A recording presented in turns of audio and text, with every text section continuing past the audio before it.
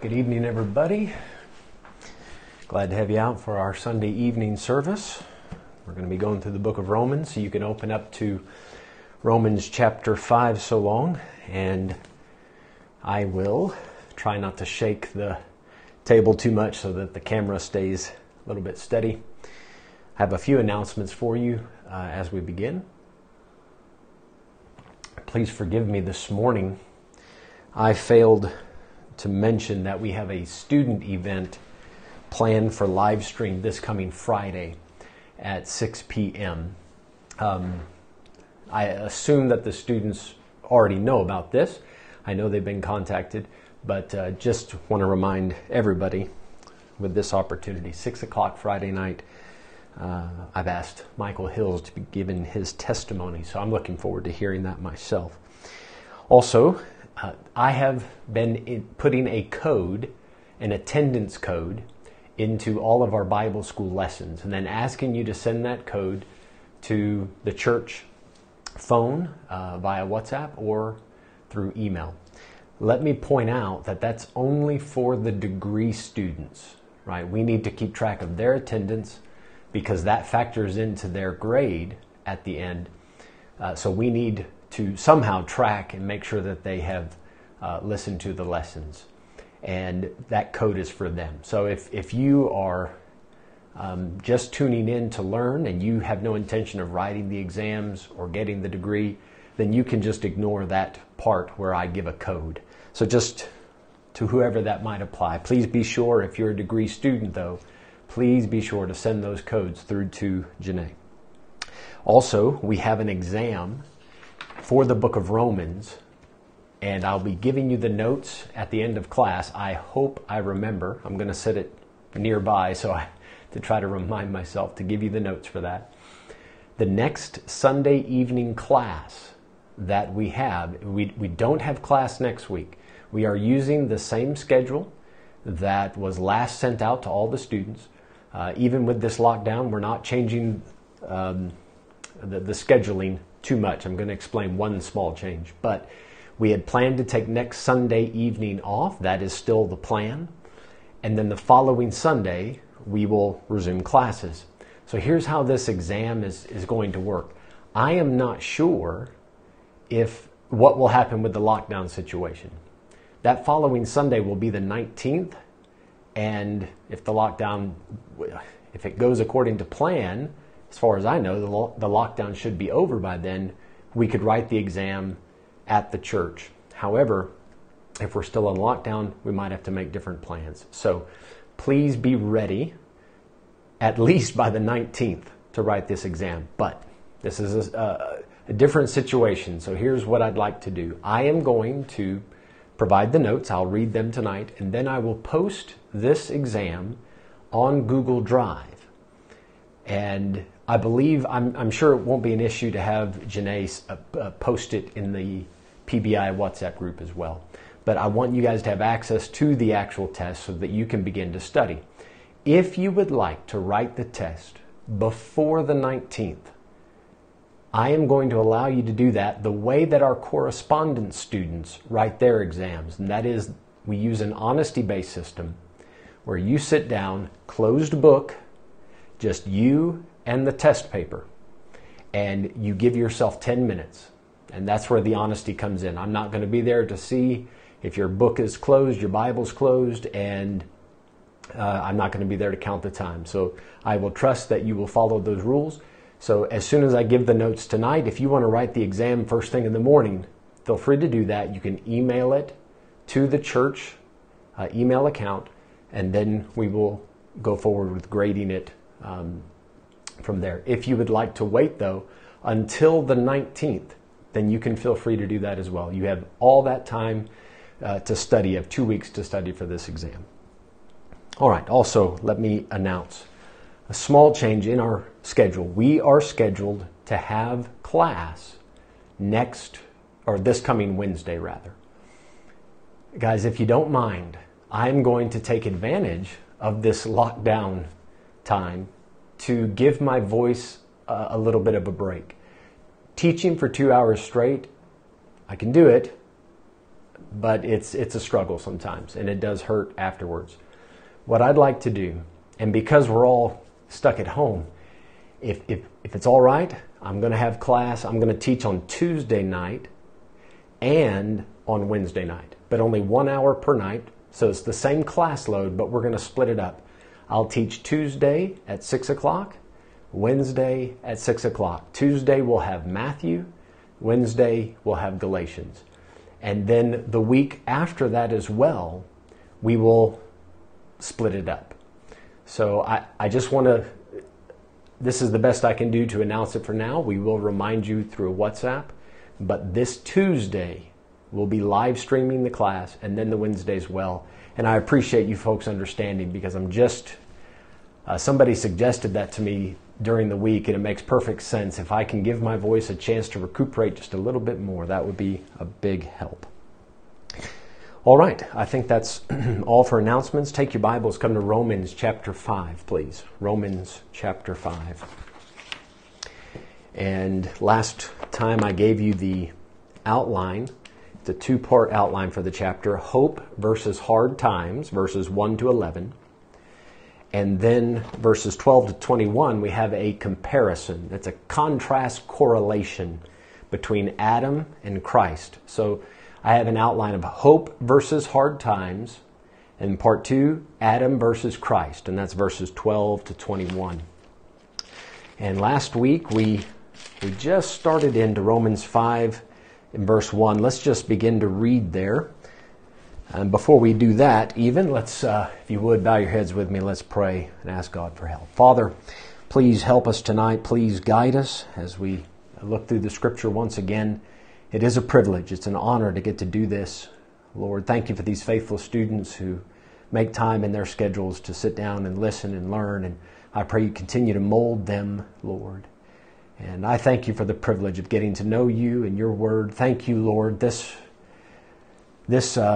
system of grace, the Holy Spirit working within us, the way you treat us as your children, we don't deserve it, but we do appreciate it. Please now guide us. We ask it in Jesus' name. Amen. Amen. All right, Romans 5 and verse 1. Romans 5 and verse 1. The Bible says, therefore, being justified by faith, we have peace with God through our Lord Jesus Christ. We talked about, I gave special attention to that phrase, peace with God, because we have been made right in God's sight. We have a righteous standing with God. That allows us to be reconciled. We're no longer enemies. We have peace with God. Verse 2, by whom also we have access by faith into this grace wherein we stand. So now Paul's addressing our standing as Christians. I mentioned this last Wednesday in Galatians class. In Galatians 5, verse 25, it's a great verse. I think the best verse that directly shows the difference between standing and state. Galatians 5:25 says, if we live in the Spirit, let us also walk in the Spirit. So our standing is we are alive because the Holy Spirit lives within us. That will never change. Your standing never changes. Your state, that can be up and down. That's a condition. And that can change from day to day, from hour to hour. So because we're alive in the Spirit, now we should walk in the Spirit. Our standing should affect our state. Another way to say it is you are saved. See, you are saved. Standing. That's how it is. Now act like it. State. In this case, he says we are, because of Christ, we have access into this wonderful system wherein God has mercy on us and He has put us into this predestinated plan. Right? God made a plan before the foundation of the world that anybody who receives Christ, God will work in that person's heart and conform them little by little to be more like His Son until one day when the rapture takes place, this process is complete and you get a brand new body, a glorified body. So God is fixing us to be like His Son from the inside out. How do we have access to such a wonderful system, a wonderful plan and promise? It's because of what Christ made available to us. And we enter that by exercising faith in what Christ has done. So he says, by whom also we have access by faith into this grace wherein we stand. So our standing is that of grace. That's the system. Now, walk in grace. What do I mean by that? What's the difference? The system that operates in our lives, the one that we're living under, is grace. We'll talk more about that in Romans 6. But now walking in grace, what would that entail? That entails taking advantage of and using the grace, the strength, the wisdom, the knowledge, everything that God has put in your life, actually putting it to use. That would be walking in grace. Now in verse 2, at the end of it, he says, wherein we stand and rejoice in hope of the glory of God. So we are looking forward to our hope. That's our expectation. We rejoice in that hope. We are looking forward to one day standing in the glory of God, literally basking in His glow, standing in His presence, and at that point we will have glorified bodies. We look forward to that day. I don't know about you guys, but especially these last few weeks, my heart has been beating a little faster. It gets excited every time it thinks about how close that day might be that Jesus comes to fetch us. Right? That trumpet could sound at any moment. Man, that's an exciting thought. Can you imagine if that happened tonight? Leaving this world behind. We rejoice in that hope. I hope you do. It certainly thrills my soul the more I think about it. Now verse 3, watch how Paul gives us such a great balance. He says, we're rejoicing in something that's still going to happen in the future. Verse 3, and not only so. When somebody gets saved, yes, it's wonderful to think, well, one day I'll be in heaven with God. But man, there's so much more to salvation. There's so much more to it. We can rejoice not just when we get to heaven or thinking about heaven, but even in the difficult times, we also have a reason to rejoice. And you'll see it now in verse 3. Not only so, but we glory in tribulations also. Thank God for the wonderful plan, the new body we're going to get, all of that. But there's another thing that God is going to do even now, using the tribulations of our life. And it's all part of God's plan to use these troubles of life to conform us to the image of His Son. Now let me first say this. Guys, it doesn't matter what kind of trouble it is. God can use it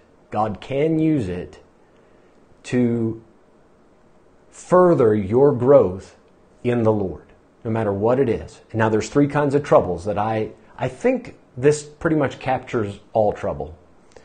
There is self-induced trouble. Tribulations, troubles, right? There's self-induced. That is, you messed up. You made a mistake. Now, I think we're very acquainted with that, right? All of us. Then there's a second kind of trouble. God-induced. This is when God allows or even brings a troublesome time or situation in your life. And God has designed that thing as a test or a trial period. I think of the Spirit leading Jesus into the wilderness, right? That is a God-induced trial in His life. And I think I know it happens in our lives as well from time to time. So God can obviously use that. But then there's a third type of trouble. So there's self-induced, God-induced, life-induced. Life-induced. What I mean by that is sometimes it's just how life happens, right? You were in the wrong place at the wrong time. The Bible does support the idea of things happening by accident. It's not that God planned it out. It's not that you messed up. It's just that we live in a fallen world. And because of that, things do not always work out fairly. So it can be self-induced, God-induced, life-induced. Regardless of where the problem comes from, God can use it, right? All things can work together for good to them that love God. Now here's the process. Verse 3. Not only so, but we glory in tribulations also, knowing that tribulation worketh patience. So the problem starts. Step 2, you begin to patiently wait for this problem to get fixed. Now, I'm going to speak in general terms because God only knows how many problems there are that we've all experienced and God has used to build us in the faith. Whatever the case is, the problem comes, and then we patiently wait. And during that patiently waiting period, by the way, you should be prayerfully listening to God and saying, God, what would you like for me to learn from this? You can also ask Him, did I mess up? Is this something that you're doing in my life? You can ask all those questions. But the trouble leads to step 2, patiently waiting to see how this is going to be resolved. And the whole time you're learning and speaking with God and communing with Him, these troubles should bring you closer to Him. And step 3, experience. Verse 4, and patience, experience. Problems lead to patience. Patience, after it's done its work. James chapter 1, yes? My brethren, count it all joy when you fall into diverse temptations, knowing that patience let patience have her perfect work, that you may be perfect and entire, wanting nothing. So patience has this job to do. Let patience have her perfect work. Let her finish the job. And when it's done, you can look back on how God has fixed that problem, and you can remember all the lessons He taught you, all the conversations you had with Him. And they say hindsight is 20/20. You can see it clearer once it's in the past. Then you have this experience. You know, when I get in trouble, it's just a matter of time. I just have to be patient. God will get me through this. I am going through the valley of the shadow of death. Through it. Right? David said, I'll fear no evil, for thou art with me. So I'm going through this with the Lord. I know I'm going to make it through this. You get to the end of it, the experience part, you say, God, I've learned so much through this. I don't know about you, but I can amen that. I have seen this process work over and over again. What is the final, I should say, what does this produce? That's the best way to say it. Problems, patience, experience, and that gives me hope. That gives those other 3 points brings forth hope. So it's almost, if I can make it this equation, tribulation plus patience plus experience equals hope. The more I add on the front end of that equation, the more trouble, the more patience, the more experience, the more hope. The next time trouble starts, I will be able to look back at all the other experiences, and I can deal with the next problem even better. I can wait more patiently. I can feel more joy as I go through that next valley, because God has brought me through so many valleys before. So verse 4 says, patience, experience, and experience hope. Verse 5, and hope maketh not ashamed. So this stacks, right? The effects of this stacks. And hope maketh not ashamed. So my expectation, I am not going to be ashamed at the end of this process as if God will let me down. I will never be disappointed with what the Lord does with that situation in my life, because I know Romans 8:28 is true. I'm convinced, after 20 plus years of doing this, I'm convinced with all my heart that all things work together for good to them that love God, to them who are the called according to His purpose. It might be difficult to remember that when you're going through something in the darkest part of that valley, but you need to remember that God has never failed you. And hope makes not ashamed. You're never going to be disappointed that you waited on God. Look at the end of verse 5. Because the love of God is shed abroad in our hearts by the Holy Ghost, which is given unto us. Let's make sure we let that sink in. Let that sink in. When the trouble starts, we begin to pray and say, God, please fix the problem where you...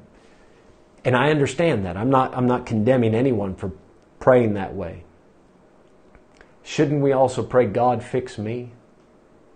Shouldn't we say, God, maybe the problem is not that external thing. Maybe the problem is me.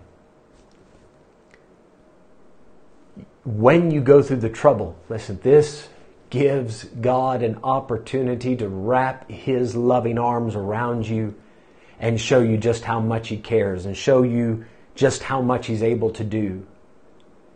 And sometimes, right, when you're hurting the most, God squeezes the tightest and pulls you closer than you've ever been and pours on you such comfort and peace and love, almost to the point where you say, God, thank you for the problem. I never would have realized how much you loved me and how powerful and awesome you were if it weren't for that problem. And we end up rejoicing in tribulations also.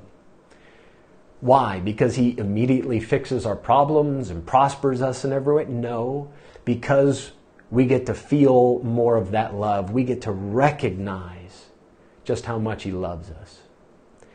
Now, there's a temptation that when the problems start, and I think all of us, because all flesh is grass, sorry for the shaking, I think we all struggle with this to a certain extent. The problems start and we say, man, that's it. I'm finished. God's finished with me. God can never use me. God has forsaken me. My God, why hast thou forsaken me? And we allow our flesh to convince us that we're not under grace, that we're somehow back under the law, and we're just going to just get thumped by God, and God's going to allow the world to overcome us. And we start to really get down on ourselves. You think, why would God love somebody like me? God, especially when it's self-induced, especially then, you say, God, I did it again. It's the same thing. You keep getting me out of that, and I'm so sorry, God. I've messed up again. And then our flesh would tell us, that's it. God's finished with you. I would even think the devil might whisper that in your ear. And I think that's why Paul gave us the next verse. Verse 6, for when we were yet without strength, in due time Christ died for the ungodly. Why would God be so interested in such a depraved, rotten sinner as myself? Why would, right now, why would I think that if I make another mistake or if any sort of problem starts, why would I think that God will continually help me? I don't deserve that. I haven't earned that. Exactly. That's why we call it the system of grace. We are standing in grace. So even though we may not be worthy of God's attention, His help, His love, His Holy Spirit shedding abroad in our heart, filling our hearts with that love, even though we don't deserve it, even though we constantly fall, Paul says this is how God operates with grace. This is where your Christian journey started. It started by God reaching out to an unworthy sinner when you were without strength. You couldn't fix the problem yourself. You were ungodly. You were making the mistakes. You were the problem, and God reached out to you. So that's where it started. When you begin to get pessimistic about what's going on, you think, man, this is never going to come right.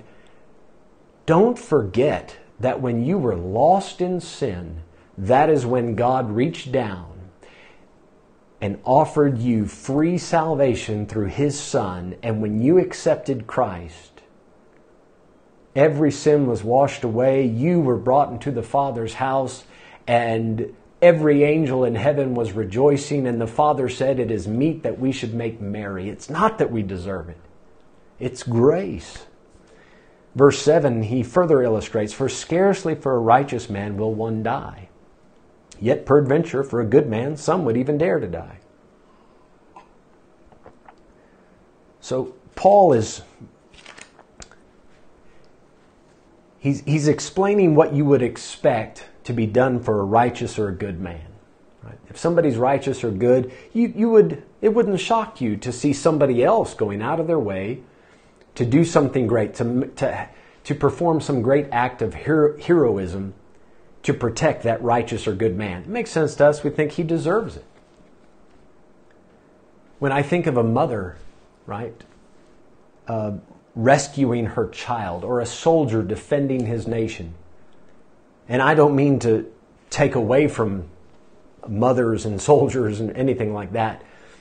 What they're doing, a mother that rescues her child, a soldier defending his nation, these are still acts of bravery by all means. But it is part of what I think would fall under natural affection. What's not natural, is to love your enemy that much.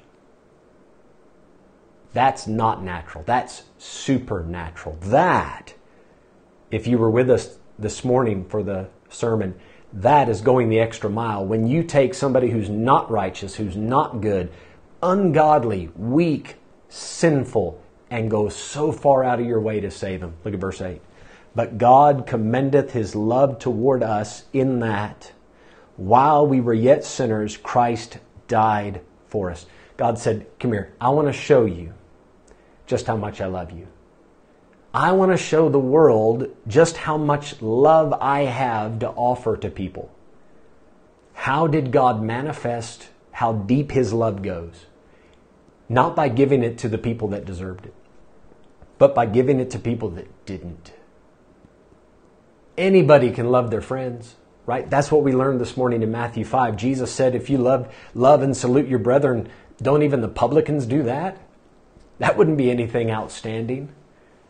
But to love your enemies so much that you would lay down your life for them, reaching out to them, that kind of love, that's not natural. That is so supernatural.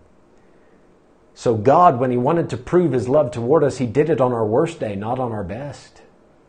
And that pattern continues on throughout your Christian life. Say, I had a bad day, I've made a mistake, I failed again. And God says, yeah, I know. But you're in my family now. You're under the system of grace where I can use even your mistakes. You can learn from this. Yes, we need to pick ourselves up, repent, dust ourselves off and say, God, I'm sorry. We do have some responsibility in this. You don't want to be a waste of grace. But oh man, the depth of his mercy. He is rich in mercy. So, and I love verse 9. The way verse 9 works in this. Much more than, I love that. I can see Paul. I have this picture in my mind of Paul sitting down to write Romans. And he gets to what we know as chapter 5, and he's writing it down. And he says, man, when I was the worst of sinners, I was a persecutor of the church, a blasphemer. I was injurious. I was a horrible guy. And even in that condition, God still sent his son to die for me. And he's getting excited about it. And then he says, and if that wasn't enough, it gets even better. That's how I would say verse 9. Much more than. We would say it gets even better. It's hard to believe it could get better, but it does. Much more than, being now justified by his blood. Okay? We shall be saved from wrath through him. God's love did not stop at the cross.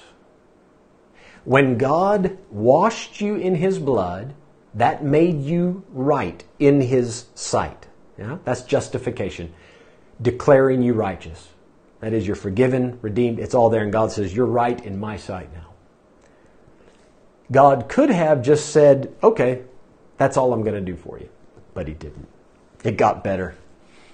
God said, tell you what, I'm going to make a plan that prevents you from experiencing the wrath that will one day be poured out on the earth, on the people of the earth. Now, you can understand that wrath as a very general, eternal destruction type of idea. And it's true, we have been saved from that eternal wrath of being in the lake of fire. So that's true. But I would see that somehow connected to the first part of being justified in his blood, or by his blood. I rather, when I see this saved from wrath, I take this as more of a prophetic thing that we are saved from that time of tribulation because we are going to experience a rapture or resurrection, if you'd like to say it that way. Rapture, I would say, would apply more for people who are alive and remain. Resurrection for those that are dead in Christ. But that event, that rapture, is going to happen before the period of that we call the tribulation, which culminates at the end of those 7 years of tribulation in the wrath of God being poured out at the Battle of Armageddon, and the whole world then experiences that wrath. Now, the reason I take it that way is in verse 10, I believe you're going to see Paul mentioning that resurrection. He says in verse 10, forgive me, before we go on, can I just mention because Paul said it gets even better. He didn't only forgive us. He also made a plan to spend eternity with us in a glorified body, and he's made this plan so that we don't go through that time of tribulation and meet the wrath of God at the second coming. God not only had a plan for fixing our past and our present, but he's fixed our future. That's the part that gets even better. So I hope that's clear. Now, verse 10, for if when we were enemies, we were reconciled to God by the death of his Son. Right? There's the justification in his blood. That's reconciled, peace with God. He says, when we were enemies, we were reconciled to God by the death of his Son. Much more, see, it gets even better.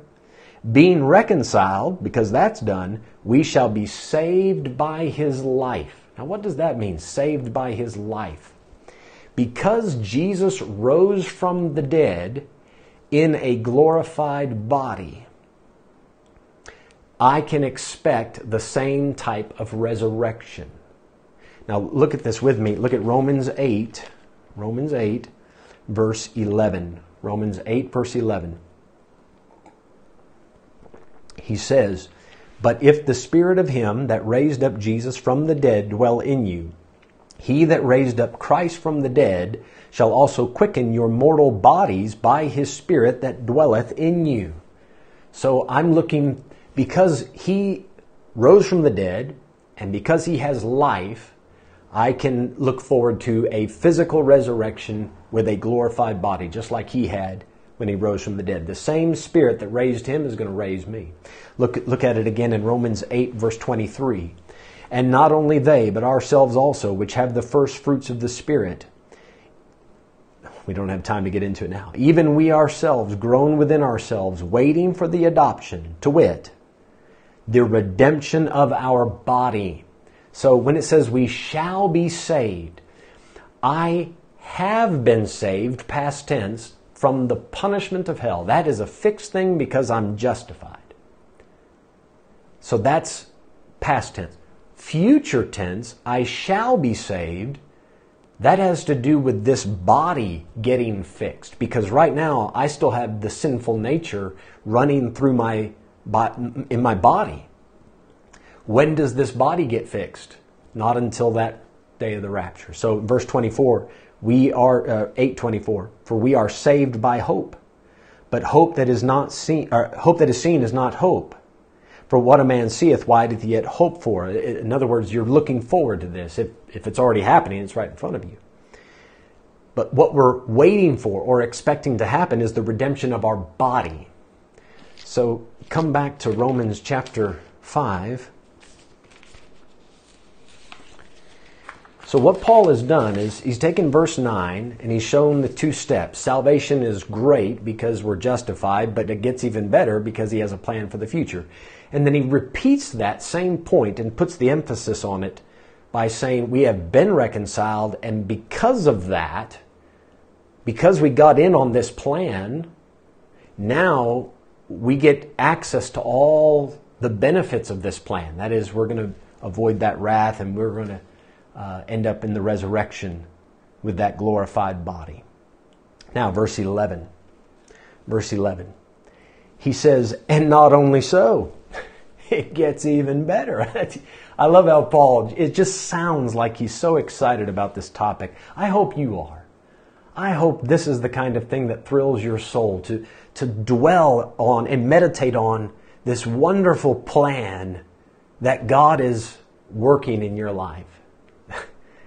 And not only so, verse 11, but we also joy in God through our Lord Jesus Christ, by whom we have now received the atonement. So he says we're not only looking forward to that glorified body, we're not only looking forward to living with God in eternity forever. It's not a matter of rejoicing in the hope of the glory of God, future, and that's all I have. I can, it says at the end of verse 11, by whom we have now received the atonement. I can start rejoicing now. I can start rejoicing now. I don't have to wait till I get to heaven. So it's not like I have to go through life bitter and angry and go, oh, one day I'll finally be in heaven and all will be fine. I can even joy now. As we mentioned earlier, tribulation works to our advantage. And I know that I've been accepted in the beloved because of what Jesus did on the cross. I have that atonement. I'd like to just take a second and make this clear. Guys, when we talk about eternal life, a lot of people, when they say eternal life, they think of a time in the future when they're in heaven or in the kingdom, and time is no more, they're in eternity, and they think that is when eternal life starts. You know, after this physical life is done, then you get to heaven. Now you're in an eternal state or an eternal place. Now that's eternal life. Guys, eternal life is not something we're waiting on. If you're saved, you have eternal life right now. Right now. I think what happens is, because these two things go together, eternal life and immortality, they do go together, but they're not the same thing. Immortality is you cannot die. I do not have immortality. I am still able to die. I'm still mortal. Yet, right now, I have eternal life. Now, take your Bible, look at John chapter 17. I'd like to show you a verse about eternal life. You see, when you received Jesus Christ, what you received, among other things, among many things, you received real, true life. And that true life, that real life, that's eternal life. God is the life source. Yes, He is life, if you want to say it like that. This is how Jesus said it. I am the way, the truth, and the life. So when you received Jesus, you received real life. Do you remember in the book of John and other places, Jesus said, Moses didn't give you that bread from heaven. He says, but I am the true bread that God has sent from heaven, the true bread. You see, everything we look at, everything we touch, taste, all this stuff is temporary. I mean, it looks real. Yeah. The food I ate today seemed real. This is reality, but I'm afraid that we forget sometimes that there's something more permanent. Paul said it like this: while we look not at the things which are seen, but at the things which are not seen. For the things which are seen are temporal, but the things which are not seen are eternal. We have eternal life. This is the real life that God intended us to have. This mortal life of just existing on earth, breathing, eating, sleeping, working, it's part of being mortal. But guys, that's not all there is to life. That's just existing.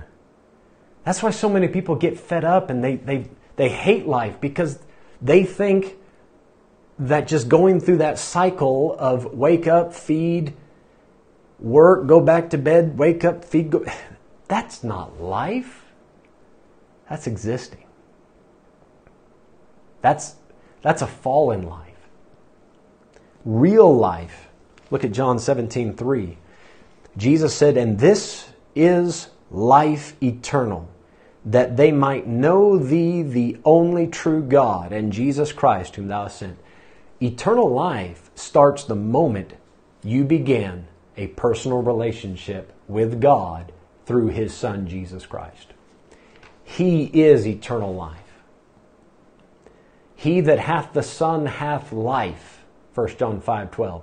He that hath not the Son of God hath not life.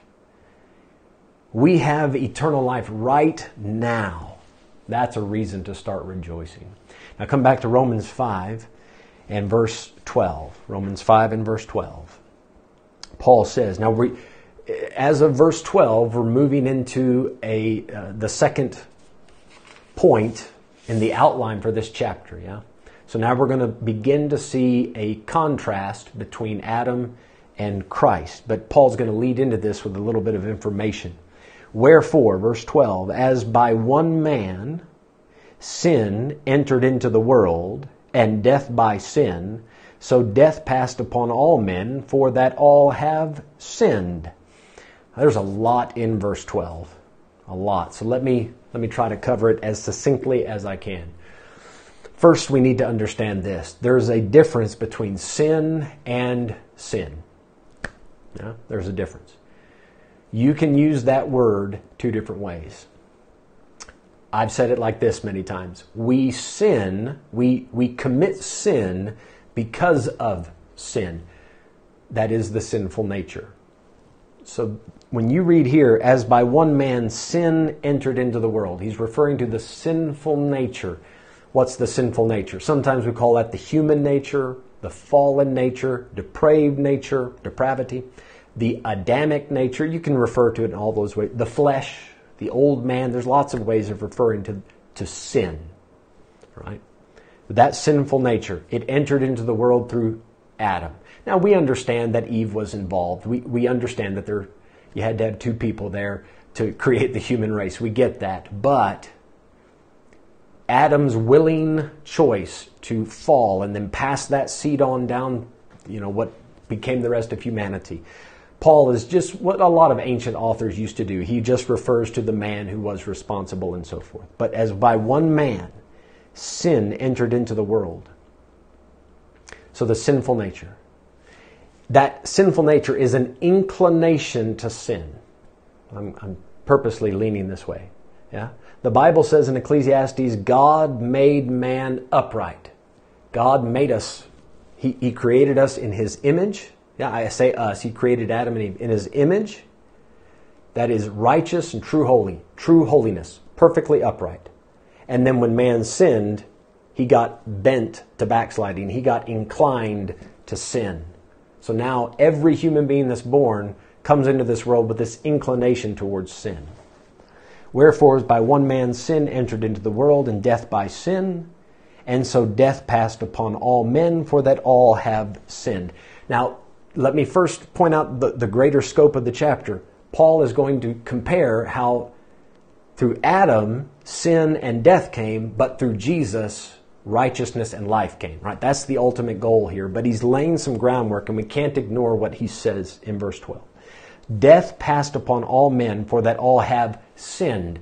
So because of the sinful nature, we commit a sin, which turns into multiple sins, obviously the more you do it. Why does everybody die? Because everybody sins, right? But wait a second. What about babies? What about people that do not have control of their mental capacities? What about people, and when we talk about those categories, we're talking about people that do not make a willing decision to rebel against God. It says in the verse, death passed upon all men, for that all have sinned. Now, we are all mortal. We're capable of dying because of the sinful nature that exists within us. Sure. But this verse says all have sinned. That means you've actively used the sinful nature. That inclination towards sin, you went ahead and followed it and obeyed the sinful nature. But what about children? What about little kids that don't know any better? Why does death touch them? Why can they still die even though they haven't made a decision? Let me show you a verse. Get Psalm 58. Psalm 58. Now this might sound a bit strange. Stick with me on this. Psalm 58. For that all have sinned. We can understand that statement as Paul making just a general statement, right? Saying that mankind, like in Romans 3:23, all have sinned and come short of the glory of God. He's just making a general statement. He's not referring to every particular situation. And if you understand it that way, I don't think I'd have a problem with you approaching Romans 5 verse 12 like that. But let me show you something strange. Psalm 58 verse 3.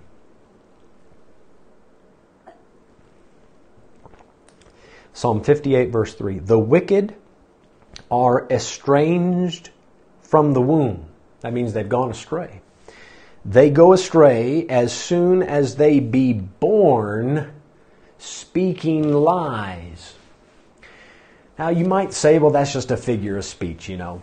David was just trying to make a point that the wicked have been lying since day one. And I don't know. You know, I love babies, but they lie. Babies lie.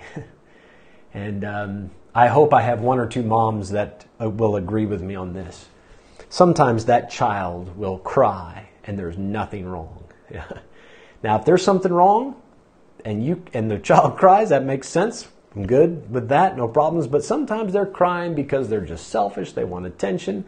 And they're acting as if something is wrong when there's really nothing wrong. They're lying. Now, this leads to the next question, or the next circumstance that we'd have to deal with.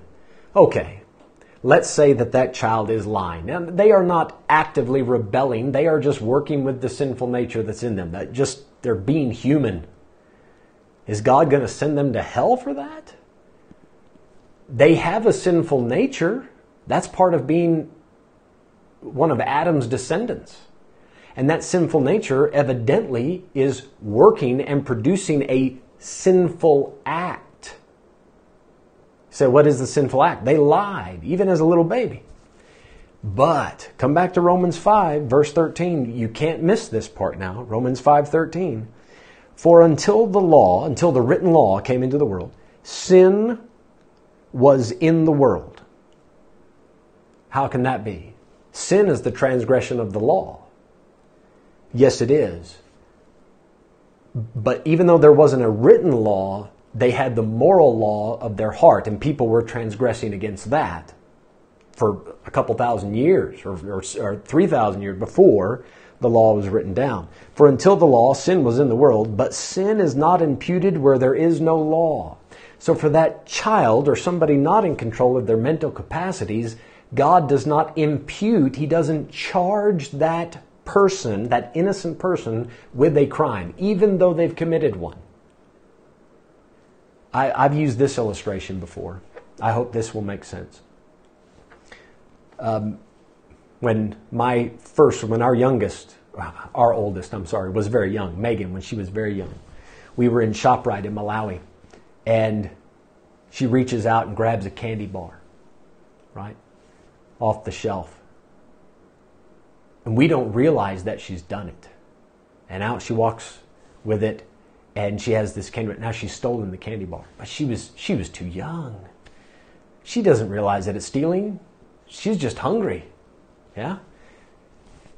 Do you think that the manager, now we returned it if memory serves, or paid for it, one or the other, but do you think that if the manager were to come out and find Megan holding that candy bar, that he would call the police or, take some further action? Of course not, because he knows, yes, this is technically a crime, but I'm not going to impute or charge this little person with a crime.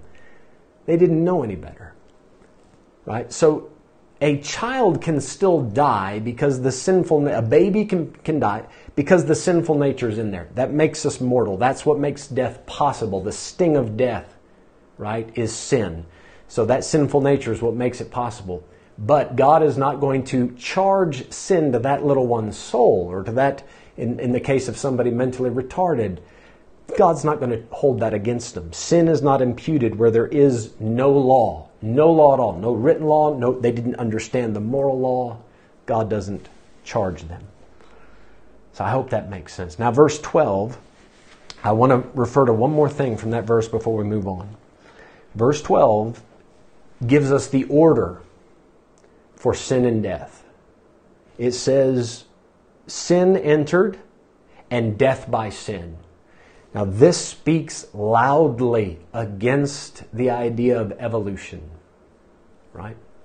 And for anyone that holds the position of what is called theistic evolution, to say that there is a God and God is using the natural processes of evolution to bring forth, the human race and all of that.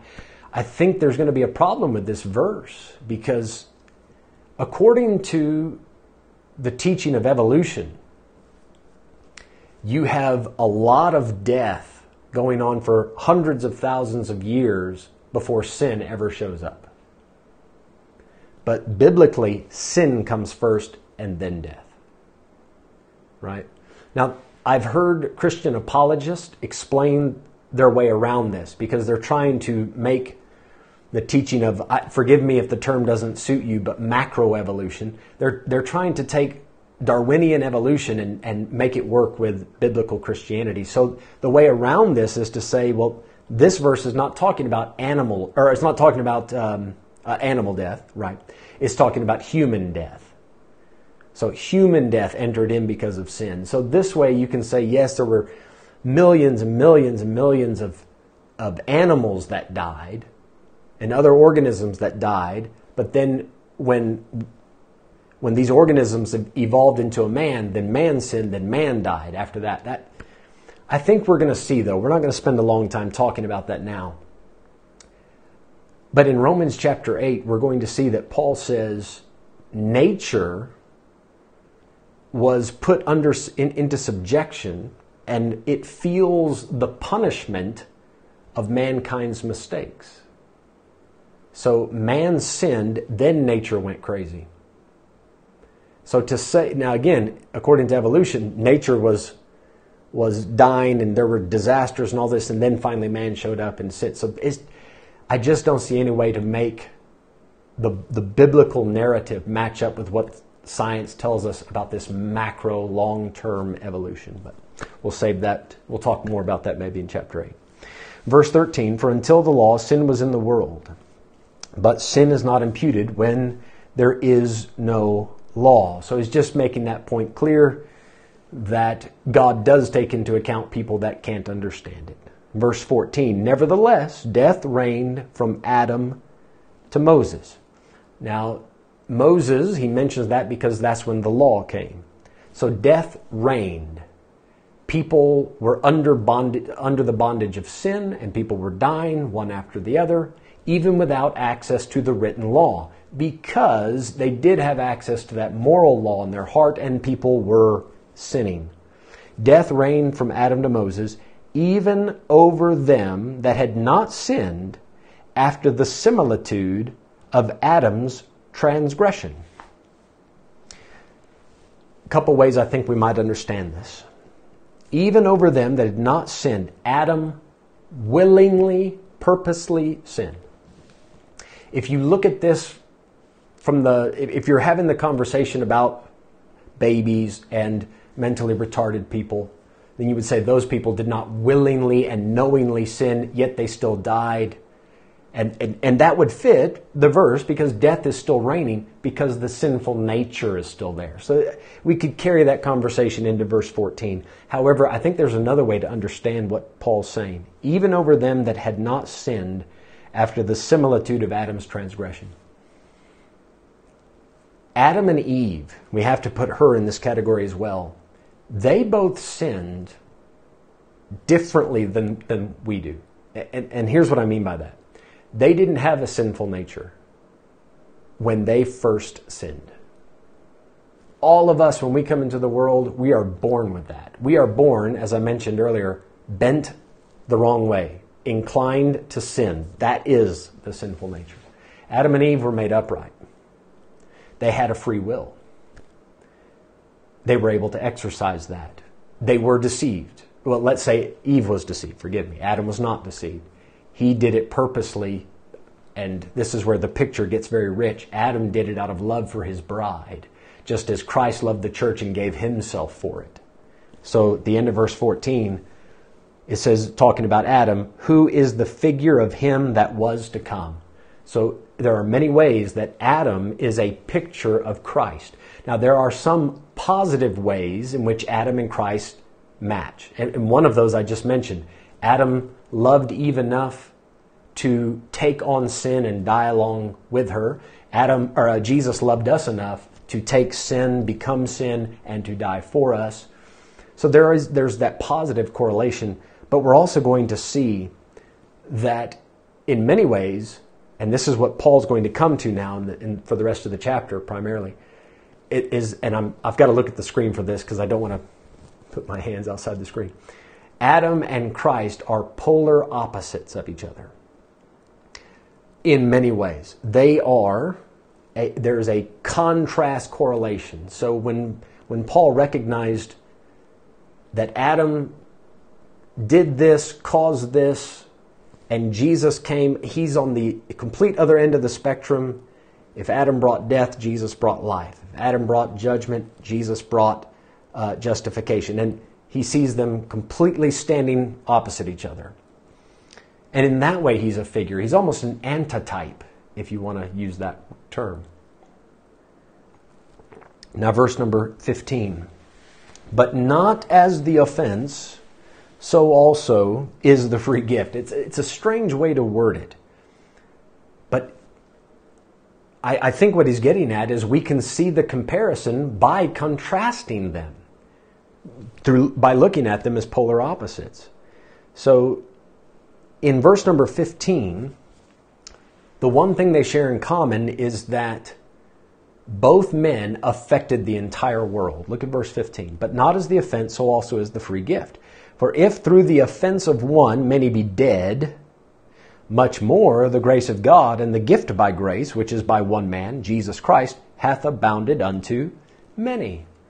So Adam messed up and affected many. Jesus came and did something right and affected many. So the similarity that they have in verse 15 is the audience. Who did they affect? They affected many. Many, in this case, all. It touches everybody's life. But you'll see why in a few verses why he says many. But there's the similarity. They affected all. What's the difference? How they affected all. Right? Adam brought death. Jesus, on the other hand, brought grace. Now, verse 16. And not as it was by one that sinned, so is the gift. For the judgment was by one to condemnation, but the free gift is of many offenses unto justification. Now, the similarity they have is that there is an effect. There's an effect that goes out on everybody. So verse 15 is more the audience. Who is being affected? Many. And now, how did he affect them? It says, for Adam, he brought judgment to condemnation. Judgment and punishment. So look what he brought upon us. What a horrible effect. He brought the sinful nature into the world, which leads to death, which leads to judgment, which leads to punishment. But what did Jesus bring? Well, you can just turn the coin over. Let's make Jesus' heads, Adam's tails. And you can just flip the coin over. Jesus comes in verse 16, the free gift is of many offenses unto justification. So Adam comes and says, here's how you sin. Jesus comes and says, here's how you can be forgiven for all of it. Here's how you can be made right. Adam makes us wrong. Jesus makes us right. So the effect. They both have an effect, but the effect, polar opposites. Verse 17. For if by one man's offense death reigned by one, much more they which receive abundance of grace and of the gift of righteousness shall reign in life by one, Jesus Christ. So now the commonality is there is an authority structure that is placed in our lives because of these men. In Adam's case, he made it so that death reigns over us. But then in Jesus' case, he made it so that righteousness and life reigns over us. So Paul sees that these men, the effect they've had and what they've brought, these authority structures into our life, polar opposites, complete opposites. Notice the emphasis Paul is putting on the abundance of grace and the gift of righteousness. The gift. Now, make note of that because a gift has to be received. And here's where Adam and Jesus are different. Adam's offense led to many people being sinners, but not because they all chose it. We receive that sinful nature just through human birth. We do have a choice as whether or not we use it, but sin is so powerful that it does deceive us, and we end up following sin's lead. We end up having death reigning over us, ruling us. But Jesus comes and offers a gift, and there's where the difference comes in. In verse 18, you'll see it here especially. Therefore, as by the offense of one, judgment came upon all men to condemnation, even so by the righteousness of one, the free gift came upon all men unto justification of life. So Adam messed up and brought everybody into judgment. Jesus came and did everything right and gave everybody a chance to be forgiven. Now, notice that at the end of verse 17, there's the end parentheses. So starting in verse 13 to 17, that's a parenthetical statement. Paul has emphasized and clarified a point that he was making about death and sin. And now verse 18, it might sound like he's repeating, because he is a little bit. He's taking all this parenthetical information and he's just summarizing it. Now, in the case of Adam, it's passed on. Like I said, we don't have a choice. In the case of Jesus, it is a gift. It comes upon all men unto justification of life if they receive the gift.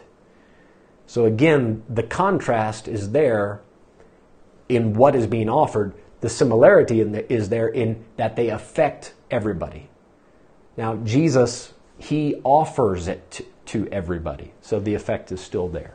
Verse 19, for as by one man's disobedience, many were made sinners. Now, do you see how the word many is used?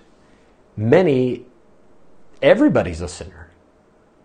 But Paul refers to it as many because, at the end of verse 19, so by the obedience of one shall many be made righteous.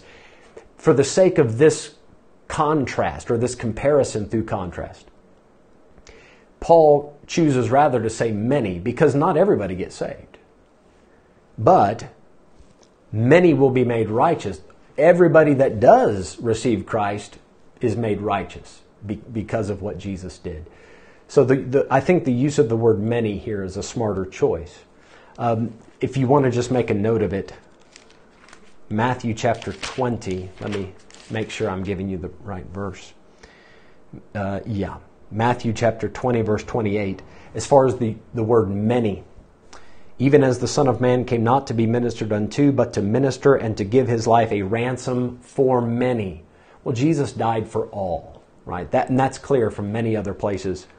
But many does fall under the heading of all. All is many. So Romans 5 and verse 20. And now Paul's going to finish the chapter by taking a step back a little bit. In Romans 3 and Romans 4, Paul addressed what the law was not able to do and what the law was supposed to do. It cannot save, it cannot give life. We've learned that in Galatians as well. But the law, in chapter 4, Paul says the law works wrath. In chapter 3, he says by the law is the knowledge of sin. So now he's revisiting that point a little bit in verse 20. Moreover, the law entered that the offense might abound. Now remember, back in verse 14, from Adam to Moses. So he's dealt with that time period and how sin was still in operation and death was there. Now he's going into the time after the law came. Moreover, the law entered that the offense might abound. If you read it without any context, you would think God made more laws so that more sins could happen, right? God made up more rules so that more rules could be broken. That's not, obviously, that's not what God did. That's not the purpose of the law. By the law is the knowledge of sin. Let me see.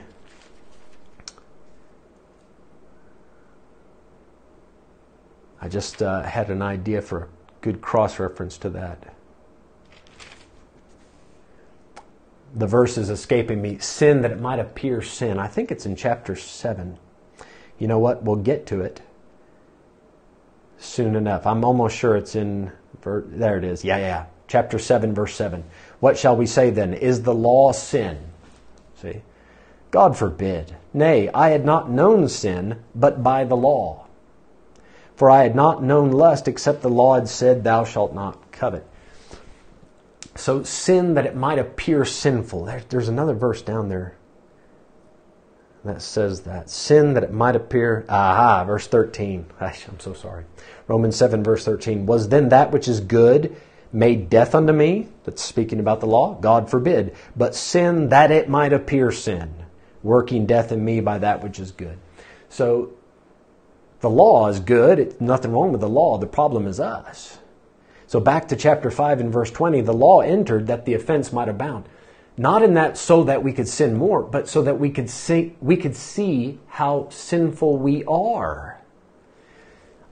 The thought that came to my mind is a short guy walking around talking about how tall he is. You know, man, look at how big I am. I'm so tall. And you say, listen, stop, buddy. Hang on. And then you get a really tall guy. You know, here's this guy, 1.2 meters. Yeah, I'm tall. Look at me. I'm so tall. And then you get a guy like 2.5, you know. You say, come here. Stand next to this guy. And then that little guy looks up at him and says, oh, that's tall. So part of the law coming in, people might think, yeah, I'm a decent guy. But when you measure them next to the law, they realize, wow, okay, I thought I was decent, but now that you show me what God really expects, my standards are way too low. Turns out I've done a lot more sinning than I was aware of. All right, so he says, moreover, the law entered that the offense might abound. But where sin abounded, grace did much more abound. You see, God never intended for things to stop with the law. He didn't send the law and say, see how bad you are? You're horrible. Full stop. No. He sent the law, see how bad you are, and then grace comes in after that and says, now, even though you're so messed up, I can fix it. And grace did much more abound. No matter how much you've messed up, the blood of Jesus Christ is able to cleanse you from all sin. And then the chapter concludes, verse 21, that as sin hath reigned unto death, even so might grace reign through righteousness unto eternal life by Jesus Christ our Lord. So he finishes with the idea of this comparison again, comparing the two natures now. Sin hath reigned unto death. When you were a slave to your sin, and you did what the lust of your flesh, you fulfilled those desires just over and over again. You know what it worked in you? You thought, I'm getting what I want, I'm getting what I want. And sin it's deceitful. It will tell you, if you just scratch this itch, you'll feel so much better. And then you finally get everything you want, and you realize, man, this isn't what life's all about. There's pleasure in sin, but only for a season. It deceives you. And it makes you think that if I get everything I want, then I'll be satisfied. No, you won't. You'll still have this emptiness, this void that only God can fill, because real life is God. So sin, it reigns unto death. That's all that it can bring forth. Anybody that keeps obeying sin, they are just going to feel this emptiness and this deadness.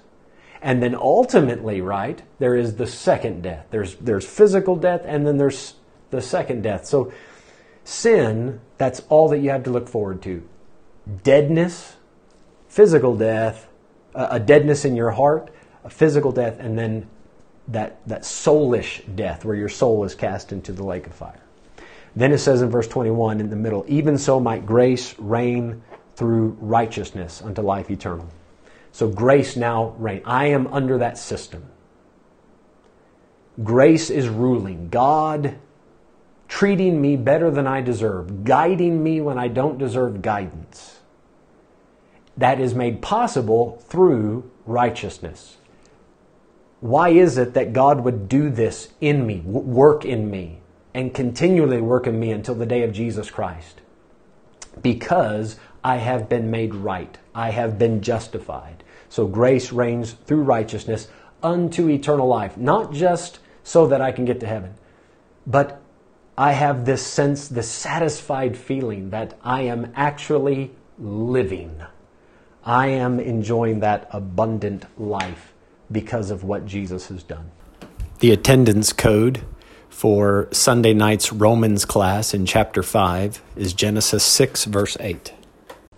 All right, we're going to stop there at the end of the chapter, and I have kept my notes handy, so I'm not going to forget to tell you what will be on the exam.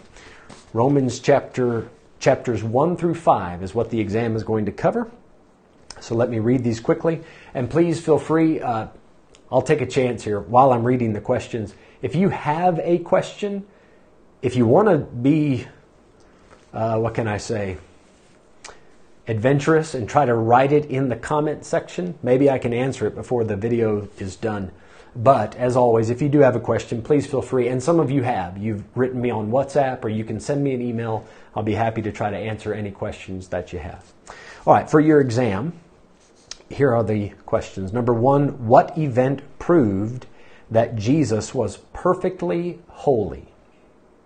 Number 2, from where did the depraved behavior of the Gentiles arise? You'll need to give me a short explanation on that. Number 3, can a man who has no access to the written law still die in his sin and be punished? I'll give you a hint on this, where to look. Can he still perish? You'll find the answer to this in chapter 2, but this is a yes or no question. Number 4, true or false? When a sinner receives Christ, he becomes a spiritual Jew.